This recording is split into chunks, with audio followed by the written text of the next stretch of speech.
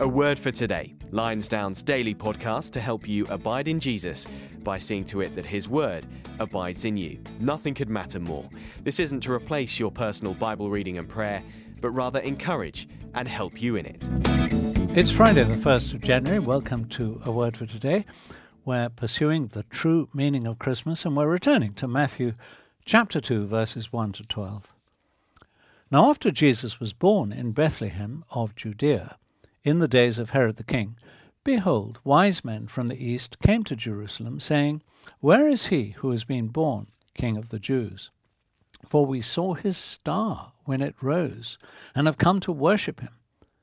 When Herod the king heard this, he was troubled, and all Jerusalem with him. And assembling all the chief priests and scribes of the people, he inquired of them where the Christ was to be born. They told him, In Bethlehem of Judea, for so it is written by the prophet. And you, O Bethlehem, in the land of Judah, are by no means least among the rulers of Judah, for from you shall come a ruler who will shepherd my people Israel. Then Herod summoned the wise men secretly, and ascertained from them what time the star had appeared.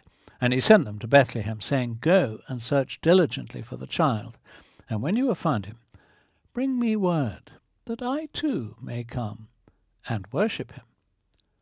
After listening to the king, they went on their way. And behold, the star that they had seen when it rose went before them, until it came to rest over the place where the child was. When they saw the star, they rejoiced exceedingly with great joy. And going into the house, they saw the child with Mary his mother, and they fell down and worshipped him. Then, opening their treasures, they offered him gifts, gold and frankincense and myrrh. And being warned in a dream not to return to Herod, they departed to their own country by another way. We've seen, firstly, that the work of God in our world today looks like evidence that convicts. I remember years ago being taken on a tour around an art gallery, and it was interesting because the guide did something I've never seen before or since, which is that she took a lot of trouble to point out to us the frames of the pictures. It was actually the National Gallery, and next time you go there, if you ever do go there, do look at the frames. They are amazing. And I guess I'm typical of many that enjoy looking at the paintings, but never really trouble to look too closely at the frames. It seems to me that you go to a gallery to look at the paintings and to try and understand the meaning of them and to admire the skills, not look at the frame outside it. But this guide showed us that actually the frame is in a sense all part of the understanding of the picture. It is there to introduce you to the picture, to lead you into the picture. And that, in a sense, is the evidence that Matthew is presenting to us here. Evidence that convicts.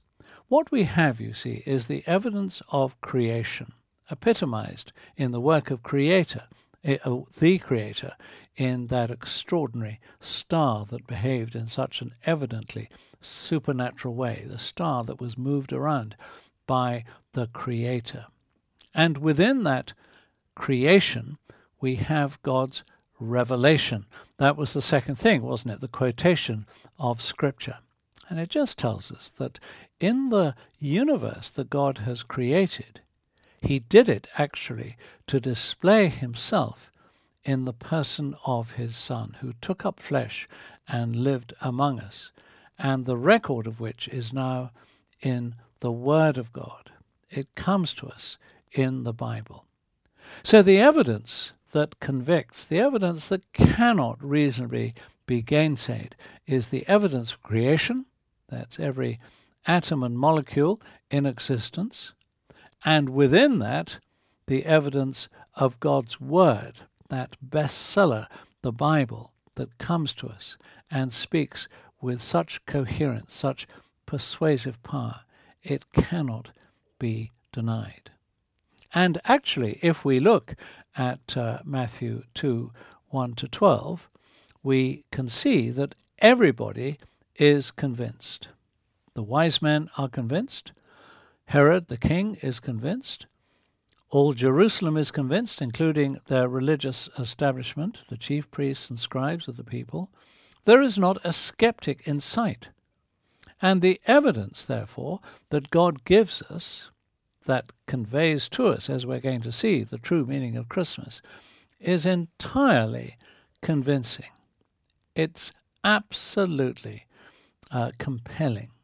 It cannot be denied, and indeed, the hearts of everyone who encounter it do not deny it. But what this passage is going to teach us tomorrow is another vital truth that we must understand. Loving Heavenly Father, thank you for that compelling evidence that absolutely convinces, that convicts us of your truth, your revelation. And Father, we pray that we would understand what that revelation teaches us. Please help us to get the true meaning of Christmas. We ask this for your glory's sake, and in Jesus' name. Amen. A word for today, helping you abide in Jesus by seeing to it that his word abides in you. This podcast was brought to you by Lionsdown at lionsdown.org.